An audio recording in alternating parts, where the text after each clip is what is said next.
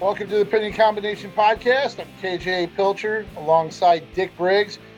We are now into February. So another month down. Postseason is upon us on the high school level. Postseason for colleges is getting closer. We've had some big duels here this last week.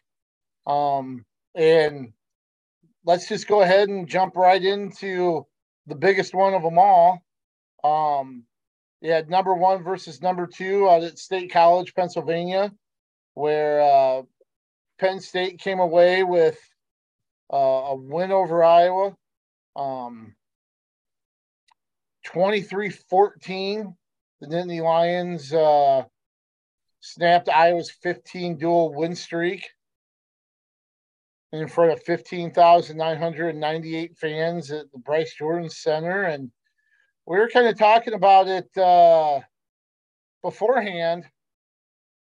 As big of a duel as it was kind of a snoozer for as far as action goes. Yeah, I agree. The after the first two matches, there's weren't a whole lot of points that were put on the board, other than up to 97. But I mean, you had 33. The score is 4-1. Murin won. Was it on writing time or something like that? And then Murin added a takedown late. To win 4-1 as well, but still the same. Yeah, and then Seabrook's match was 3-2. Kennedy's match was a tiebreaker. Brands was 2-1 on writing time. So I mean, there weren't very exciting matches in terms of a lot of action going on. Exciting because they were close, but it's just one of those meets that sometimes when you get those top level wrestlers, not a lot happens. They're a little bit cautious and they show a good defense. And sometimes you get a 2-1 match that's a great scramble, like the Seabrook match. Actually, 3-2 there was a lot going on there, but so that's not always the case. So right, and the thing about those close matches, we talked about how 49 through 65 were going to be kind of toss-ups. But if you throw in 74 there,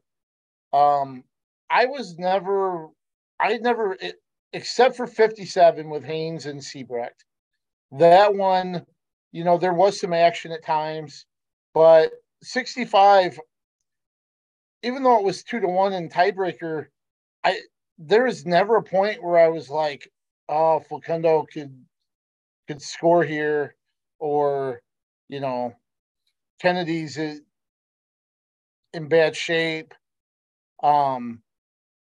Just kind of figured that's how it was going to be. Right. There was never, the same thing with Brands and Starochi. That was 2-1, but there was never a point where I thought, oh, Brands is close to, Brands is in position to be able to win this or score a winning takedown. There's never anything like that in those two matches, and even in 97 and throwing heavyweight too. It was kind of strange that those matches, even though they were close and within a move of going the other way, there was never a point where I thought, yeah, the person who's behind was going to come back. Same with Murin at 49 and even Woods at 41.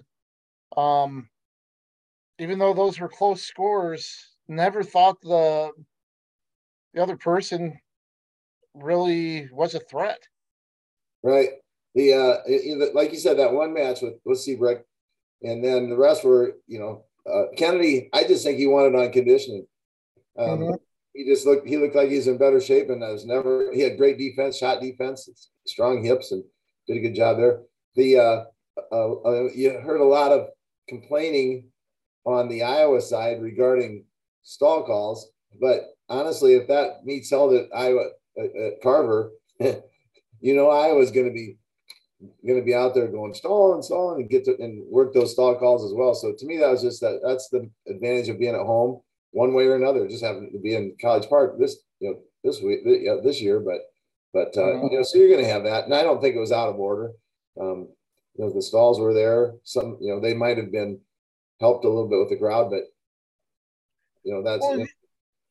Well, Tom Brands kind of brought this up on his in his weekly media availability. I listened to it really quickly, so forgive me if I'm taking it out of context or misrepresenting it, but believe he was asked about that situation, kind of sitting on the ankle or whatever, kind of lacing through the ankle and that kind of being a stall ride. And, he kind of talked about how, there have been a series of different things that have popped up throughout the course of college wrestling, right? Certain moves or certain holds or certain strategies that have been kind of in and been effective. And then guess what? You kind of have to coach and, uh, coach and deal with it, for lack of a better term. And then all of a sudden that ends up going away because you've learned how to, to wrestle against it. And then you move on and something else pops up and you've got to address it. And so it's not like coaches haven't been, trying to address it. As far as, hey, you need to protect your ankle. This is, certain things that you need to do instead of, allowing them to do it. Right. So, right. If you don't like them doing it, find a way, don't let them do it. It's called the evolution of the sport. As the technique goes one direction, the defense, catches up to it. Like, for instance, where people saying DeSanto is stalling, he's stalling, or guys that were wrestling DeSanto are stalling, I should say, not DeSanto, because they put their arm behind the back to take away his tie up and his offense. So it's just the evolution of the sport. So anyway, that and I did like Coach Brands' comments towards people leaning towards freestyle, and he defended folk style, and I love that. You know what? Yeah, the United States is the best in the world right now. How can you say that? And actually, a lot of folk style or catch as catch can is being implemented into freestyle. That's given the Europeans a lot of trouble. So you can debate all you want, but please don't touch our folk style. Let us have our folk style. Yeah.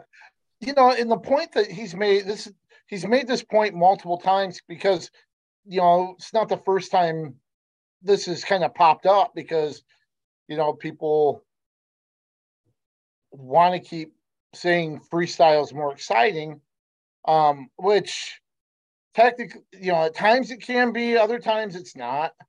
But he brings up the fact that you have an NCAA tournament that sold out in 19,000 seat arenas for 3 or 4 days, right? Every year. You go to Las Vegas in April and 3,000 seat arena is not sold out to watch some of the best in the entire world compete, right? Right.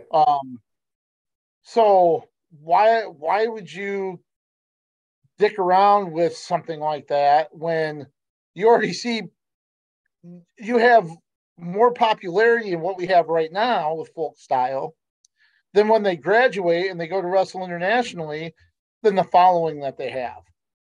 So why is that? Why would you want to change that? And I know he appreciates folk style, like you mentioned. We do too. It just, you kind of got to agree it doesn't make much sense to change that. Right. And a lot of people are saying use the edge of the mat or get the edge of the mat rule, implement that in a folk style that they have in freestyle. And to me, edge of the mat in freestyle and in Greco is a push out. It's like a sumo wrestling. It's like get an underhook and then just push, take your one, go back to the middle, get an underhook, push, and take your one. Gilman. He's a master at that. But as are many others. But to me, it's not as exciting. Give me some wrestling, and then you get out there and you get a guy that maybe gets a move on and does an exposure, stand up, match is over. Well, I don't see that being very fun and exciting. So right, yeah. So I don't think. I just don't think that would benefit the sport the way a lot of people think it would. I think the majority of it is the connection through schools. That's where the popularity is. That's what's more attractive, and it's up to programs and schools and the NCAA to try to get more schools back into the fold, especially at the D1 level, for that popularity to grow and expand. Absolutely. That uniform is so important. We've talked about this before. You think about Iowa, and I'm not knocking it or anything, but people cheer for the black and gold. They cheer. That's what they want to do.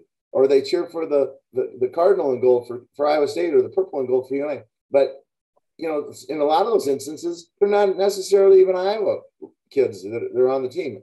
Pick a team, pick a sport, football, but whatever.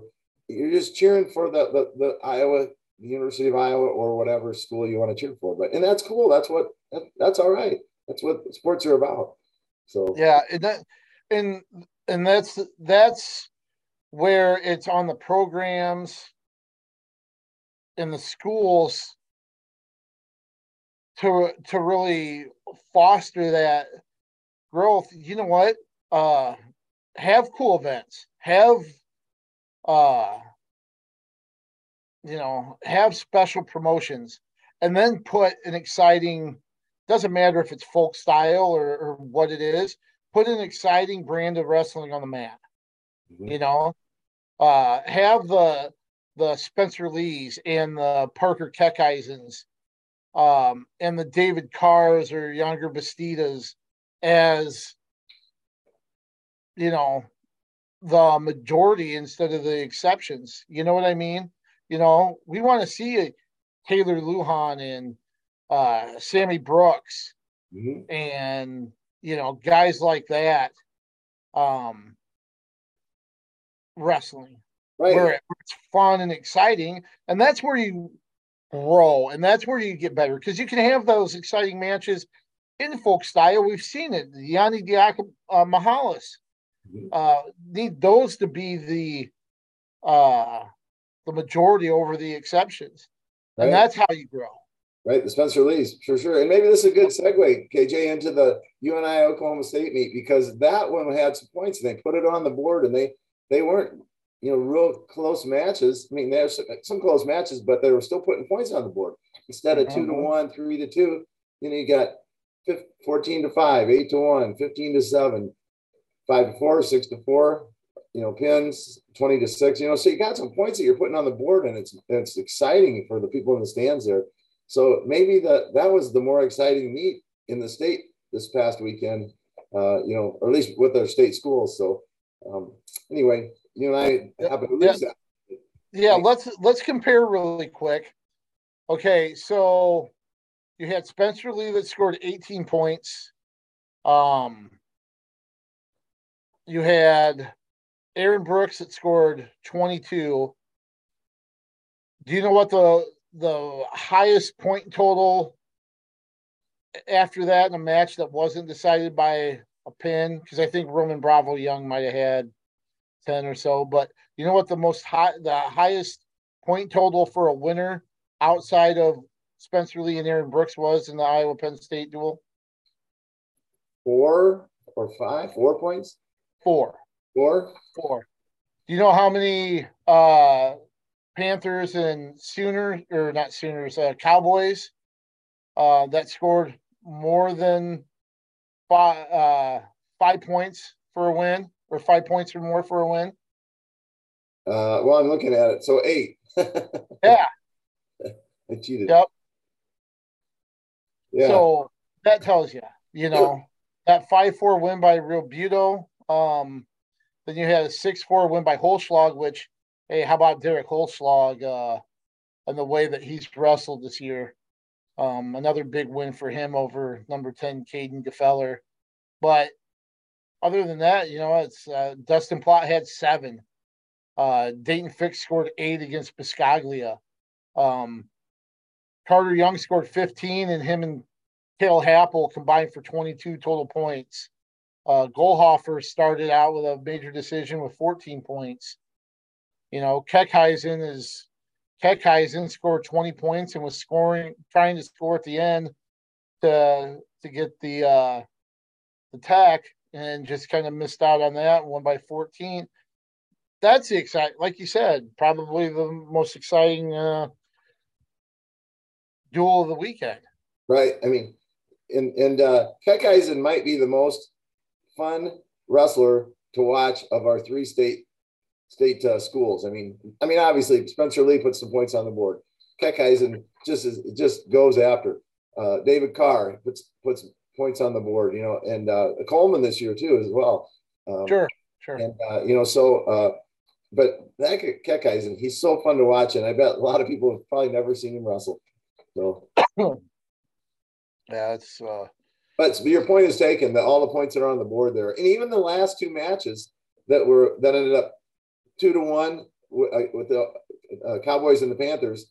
Wyatt Volker, it's exciting there because here's a true freshman wrestling, a pretty highly ranked, top 20 anyway, ranked wrestler, and goes 2-1 with him when the meet's on the line.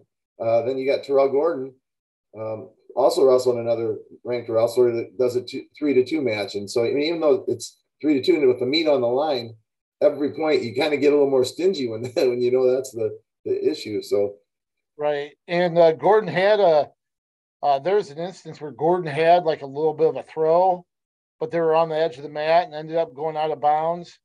I know Schwab after the meet said, wish we could have gotten that in the center. Might have been a little different, but there's still moments where, they were going for it.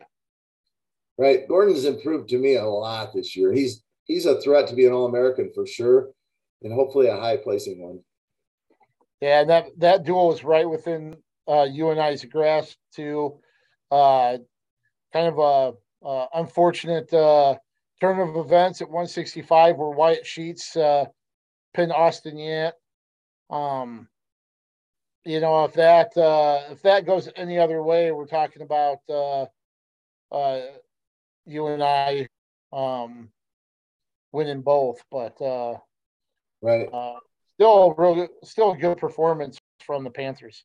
Right, and he's the higher ranked wrestler, but I don't know why. Sheets must be having an off season or something. So he's been around forever and is a great wrestler. So I'm not surprised, but obviously the pin is what really hurt there. That's a match that they needed even to keep it close. If they keep it to a decision, UNI wins the duel. So that was very pivotal there. UNI did bounce back with a win over Oklahoma, 23-12, after that 19-17 loss the night before. Kyle Biscaglia, Real Buto, Holschlag, Yant, Keckheisen, and then Noah Glazier back in at 197, all one. Keckheisen, Holschlag, Real Buto going 2-0 over the weekend. Yeah, they had a good showing there, and we're still in limbo with whether Volker is he still has his red shirt, correct, with the new rule? Right. That's only his first one, so he can still wrestle 3 more times and keep his red shirt. So we'll see how Coach Schwab and Wyatt and the staff handle that. Okay, this is Briggs sitting from a long ways away, hoping that maybe if they need to, they use him for 1, 2, or 3 more times, but keep his red shirt on, because, man, I think that there's such an upside to Wyatt Volker, and I don't know that he's ready to be an All-American yet this year. He's darn close, but I just don't know that he's quite there. And so if we keep that red shirt on and maybe get 4 more down the road, hopefully, Yeah, and you can see what's the biggest growing pain for a true freshman at the college level? What position? Usually it's down. Yeah, and that's what he gave up. He gave up riding time, and that was the difference. Just had a hard time kind of getting out in that third period until it kind of got released. So yeah, get him 3 more matches, and then I don't know if his bump would be a tremendous difference when it comes to team scoring or anything like that. It's the Big 12s or the NCAAs. So get him some experience now and then save that shirt for 4 more years. Right. That'd be my hope, but we'll see how it plays out. Yep. And Oklahoma State in Oklahoma also wrestled in Ames. Iowa State coming away with 2 wins there. Fairly dominant performance by them. Yes, and I had some upsets in that match, or in those meets, I should say. With I'm kind of looking at some of the new Iowa State faces that have really shined this year, that stumbled a bit, especially in the Oklahoma meet. Swiderski at 141 and Johnson at 149, both lost, and that's Swiderski's. He's a handful. So there was a team point deduction after that match. I'm not sure what, but anyway, then so my point is that kind of Johnson, man, he's on top of the world, and then loses to a non-ranked wrestler, or at least not a real highly ranked, I don't think. Right, with Wiley 6-4, couple close ones. Probably never want to make excuses, but maybe hope maybe there's something. Younger Bastida didn't wrestle either. Is you think Redding is the 33 pounder now to go to, or is he just filling in for NSIOC? I thought he was at the beginning. Then I thought it went the other way, and now it seems like it's back again. So I don't know. I mean, maybe it's a case of who's healthiest, So So I wonder if maybe a lot of teams have been kind of dealing with illnesses and stuff this time of year, so maybe that's something that came into play with Swiderski and Johnson, just because those were 2 losses I really were surprised about. Yeah. Yeah, and so I don't know, on the other side, Skyler, I believe it's Skyler, isn't it? At heavyweight, beat Heinzelman in the Oklahoma meet, pretty highly ranked wrestler there, and so there's a plus side for the Cyclones in terms of that. So nice win there. Carr just keeps being Carr, and Coleman got a pin and over Keegan Moore. Mm-hmm. Keegan Moore had a tough. He had a handful this with his trip in. He had to wrestle guys in Coleman. So Coleman and Kutkeisen, yep. Yeah, but anyway, so with the Oklahoma meet, 25-12, Iowa State dominated Oklahoma, of course, but had a couple of matches that I'm sure they're walking away going, we didn't perform. So anyway. They followed that up with an 18-11 win over the Cowboys on Sunday afternoon. Want to give a little bit of a shout out to Caleb Fesley. 125 stepping in, beating Zach Blankenship 10-4.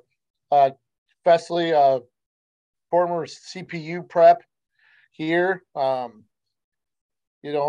of in a being called on after Terrakina and Kabamban being hurt.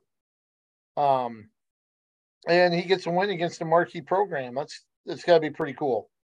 Right, fun to see a local guy do well, and I need to correct myself. The Swiderski Unsportsmanlike was in the Oklahoma State meet, not the Oklahoma meet, but nevertheless.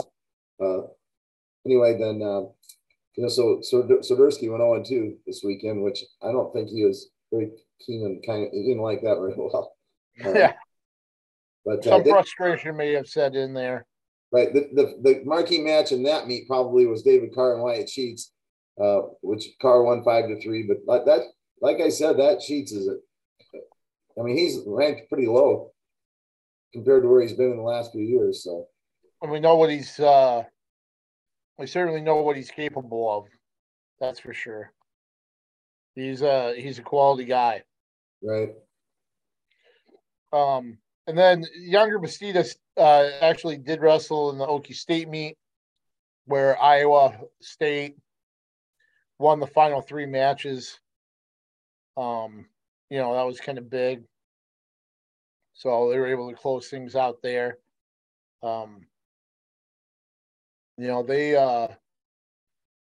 let's see, they improved to 12-2 overall. 5-0 in the conference. And see, they have West Virginia and Pitt this weekend. So they'll go to West Virginia for a Big 12 duel on Friday, and then at Pitt on Saturday to get a non-conference duel in before the big one next week at Cedar Falls. I'm looking forward already to that Iowa State UNI meet.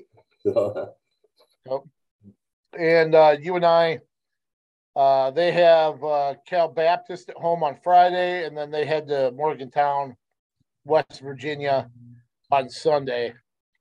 So that's what they have coming up. Iowa has a trip to Minnesota this Friday before hosting Michigan on the 10th, same night as Iowa State. Minnesota's ranked 12th. So Iowa looking to get back on top there. Patrick Kennedy heading back home.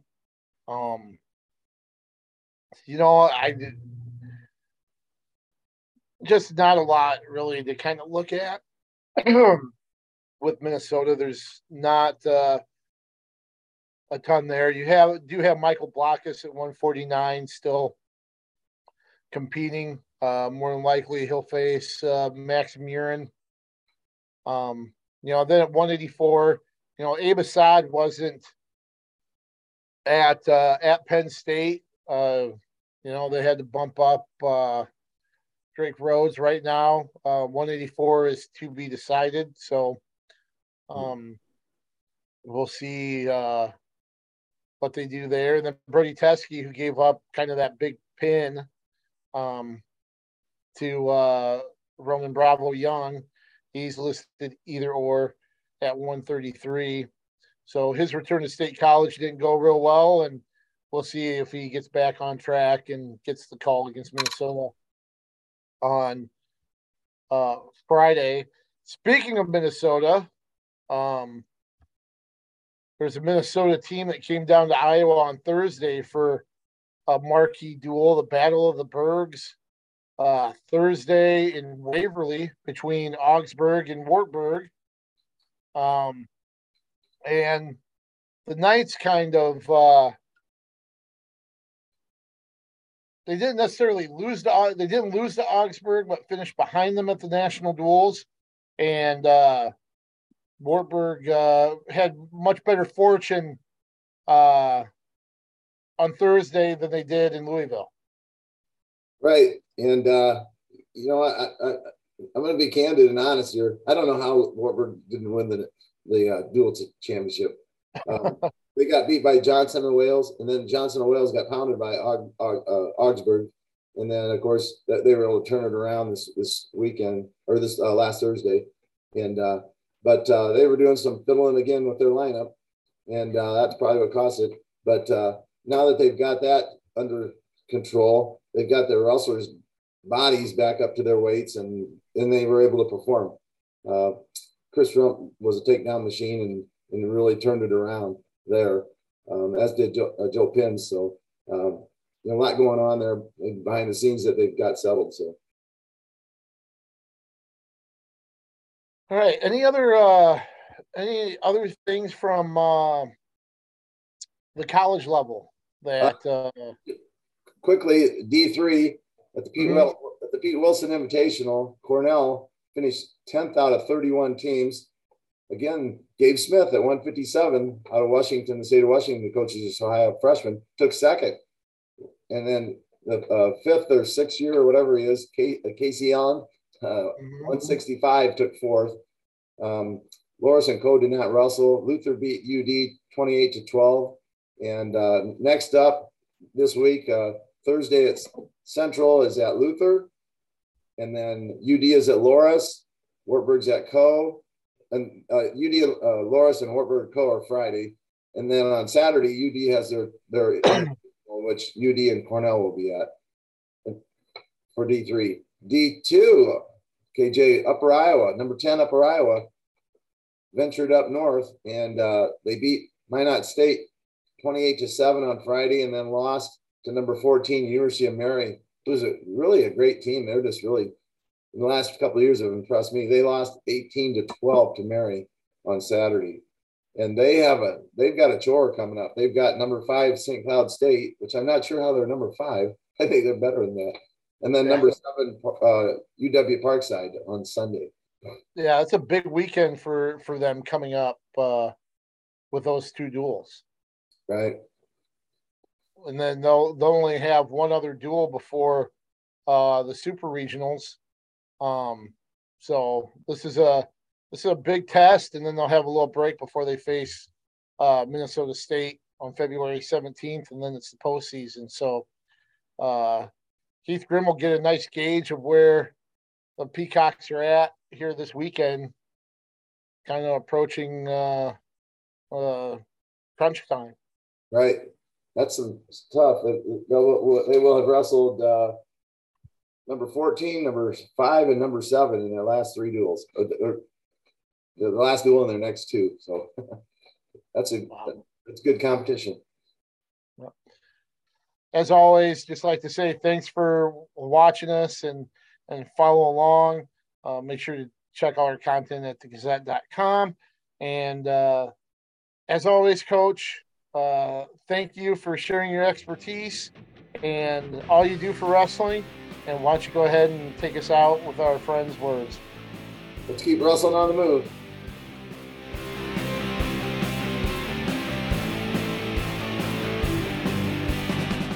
Get a daily update from the Gazette with our daily news podcast.